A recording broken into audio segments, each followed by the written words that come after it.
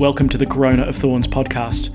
I'm Father Peter Swans, and today is Thursday of the third week of Easter. Let's pray. In the name of the Father, and of the Son, and of the Holy Spirit. Amen. The grace of our Lord Jesus Christ, the love of God, and the communion of the Holy Spirit be with you all. And with your spirit. To prepare ourselves, let us acknowledge our sins. I confess to Almighty God and to you, my brothers and sisters, that I have greatly sinned in my thoughts and in my words, in what I have done and in what I have failed to do, through my most grievous fault. Therefore I ask Blessed Mary, ever Virgin, all the angels and saints, and you, my brothers and sisters, to pray for me to the Lord our God. May Almighty God have mercy on us, forgive us our sins, and bring us to everlasting life. Amen. Lord, have mercy. Lord, have mercy. Christ, have mercy. Christ, have mercy. Lord, have mercy. Lord, have mercy. Let us pray. Almighty ever-living God, let us feel your compassion more readily during these days, when by your gift we have known it more fully, so that those you have freed from the darkness of error may cling more firmly to the teachings of your truth. Through our Lord Jesus Christ, your Son, who lives and reigns with you in the unity of the Holy Spirit, one God, forever and ever. Amen. A reading from the Acts of the Apostles. The angel of the Lord spoke to Philip, saying, "Be ready to set out at noon along the road that goes from Jerusalem down to Gaza, the desert road." So he set off on his journey. Now it happened that an Ethiopian had been on pilgrimage to Jerusalem. He was a eunuch, and an officer at the court of the Kandake, or Queen of Ethiopia, and was in fact her chief treasurer.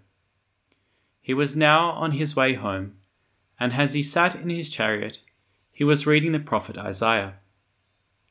The Spirit said to Philip, "Go up and meet that chariot." When Philip ran up, he heard him reading Isaiah the prophet and asked, "Do you understand what you are reading?" "How can I," he replied, "unless I have someone to guide me?" So he invited Philip to get in and sit by his side. Now the passage of scripture he was reading was this: "Like a sheep that is led to the slaughterhouse, like a lamb that is dumb in front of its shearers, like these he never opens his mouth. He has been humiliated and has no one to defend him. Who will ever talk about his descendants, since his life on earth has been cut short?" The eunuch turned to Philip and said, "Tell me, is the prophet referring to himself or someone else?"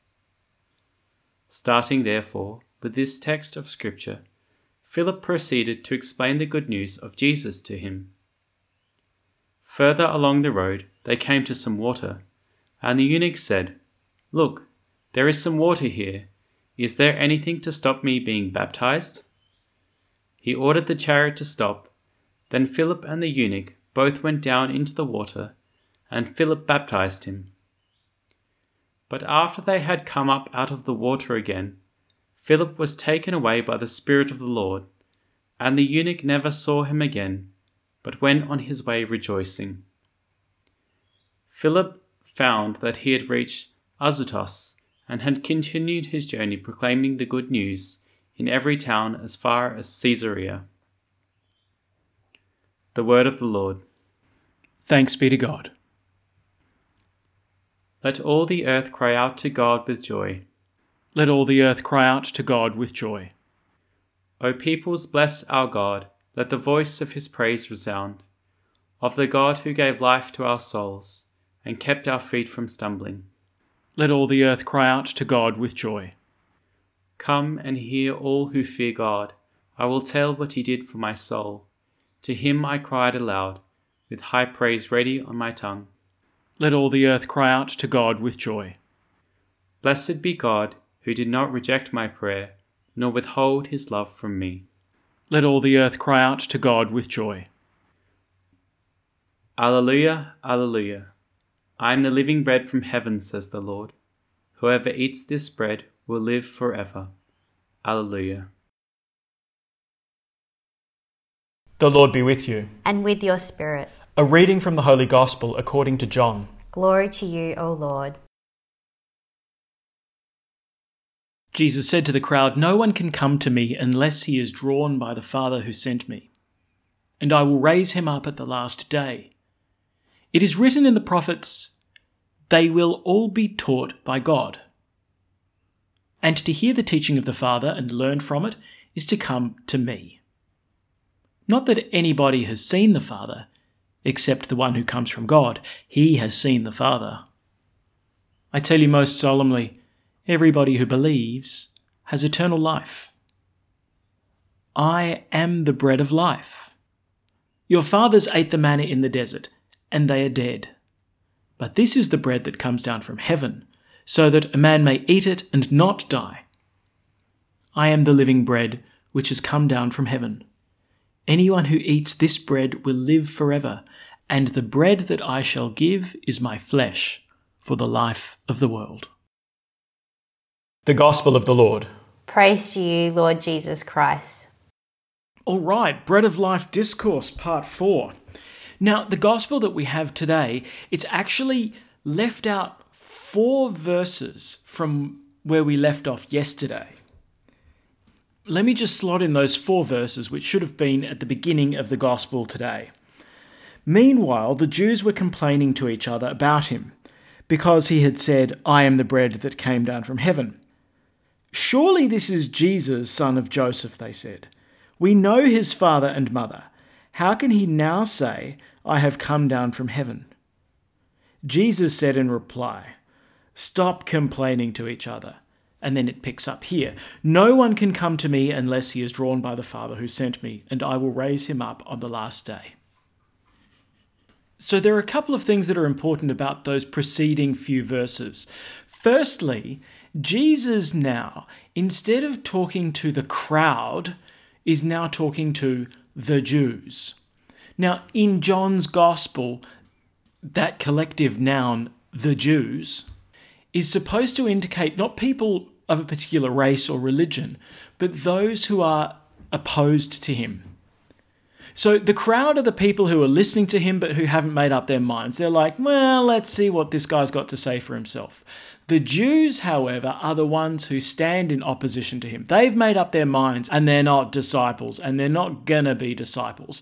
So you can see that there's a bit of a turning point that happens in the discourse now. Instead of Jesus addressing the crowd and telling them, hey, look, you need to believe in me because I come from the Father, now the Jews are the ones who are starting to discourse with Jesus, and it takes a much more aggressive tone.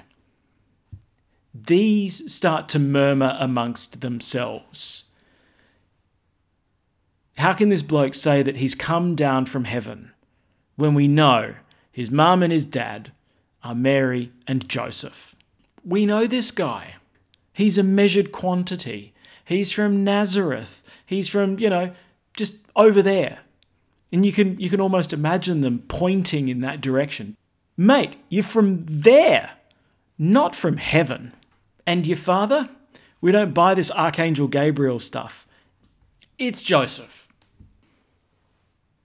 It's here we really find the sticking point. If you don't believe that Jesus comes from God, then what he says is madness. But if he is the one who has been sent by the Father, if he is the Son, then what he says is the revelation of God himself. And let's not forget, Jesus backs his words up. He fed 5,000 with miraculous bread. All of this to serve as a sign to the fact that he is the true bread that has been sent by God. So Jesus now starts to describe how he and the Father work hand in hand. So he says, "It is written in the prophets, they will all be taught by God. And to hear the teaching of the Father and to learn from it is to come to me." Right? God said that he would be the one to teach his people, and now those who listen to me and learn from me are taught by God, because I am sent by the Father. And what's the credential that Jesus has? He says, nobody's seen the Father except the one who comes from God. He has seen the Father. I speak from what I know because I am from the Father. And then the next line, I tell you most solemnly, everybody who believes has eternal life. Why? Because Jesus has come from the Father with the kind of life that the Father has. And the kind of life that the Father has, being God, he has the fullness of life. He has divine life. He has eternal life. So to believe in Jesus is to receive him, is to take the bread of life and to be nourished by the bread of life and to receive the life that is communicated by the bread of life, eternal life. Now remember, all the way back at the beginning of the 6th chapter of John, we heard that all of this is happening at the time of the Jewish Passover. And the Passover, of course, is that great festival whereby the people celebrate the Exodus, the saving of the 12 tribes of Israel from slavery in Egypt and their passage through the desert to the Promised Land. And during that time, they were fed manna, this bread from heaven, this sustenance that they received on their journey towards the Promised Land. And Jesus brings this up. He goes, look, your fathers ate the manna in the desert, a great miracle that God had given them to sustain them in this journey, but they are dead. The manna that God gave them in the desert only sustained their natural life, and only for a time. But now there's a new kind of bread. A bread that doesn't simply fill your bellies. A bread that nourishes a spiritual pilgrimage from death all the way into eternal life. So listen again. Your fathers ate the manna in the desert and they are dead. But this is the bread that comes down from heaven, so that a man may eat it and not die. I am the living bread which has come down from heaven. Anyone who eats this bread will live forever, and the bread that I shall give is my flesh for the life of the world. In the face of the opposition that Jesus gets from the Jews, he doubles down. He doesn't back off. I am from the Father. I am sent by the Father because I am the living bread. Those who believe in me, those who receive me, receive the kind of life that I possess. And the life that I possess is the life of the Father because I am the Son. And when you receive my kind of life, you receive God's kind of life, eternal life.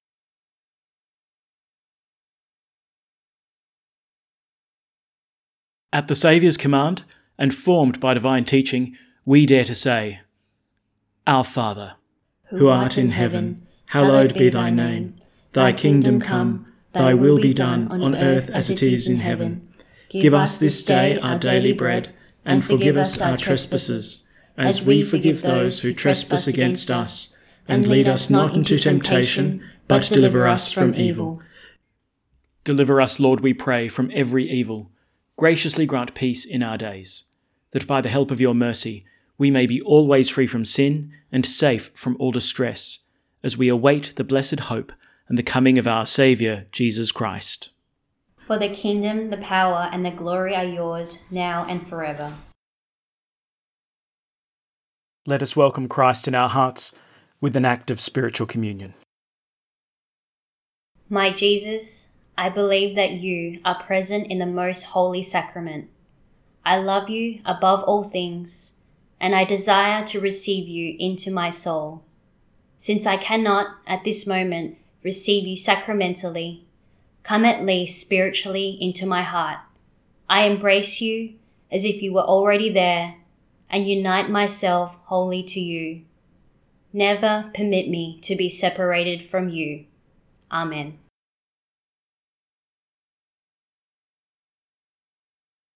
The Lord be with you. And with your spirit. May Almighty God bless you, the Father, and the Son, and the Holy Spirit. Amen.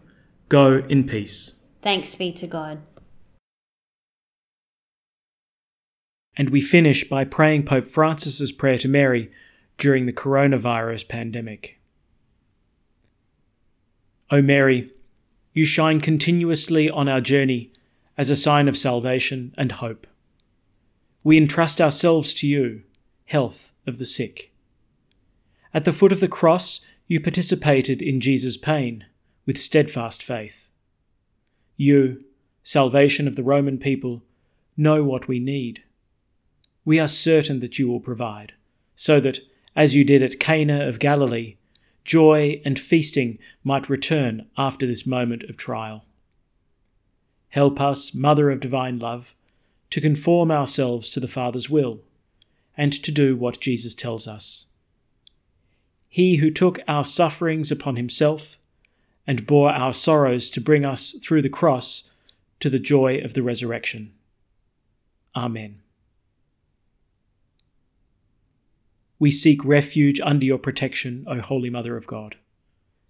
Do not despise our pleas, we who are put to the test, and deliver us from every danger, O glorious and blessed Virgin. Amen.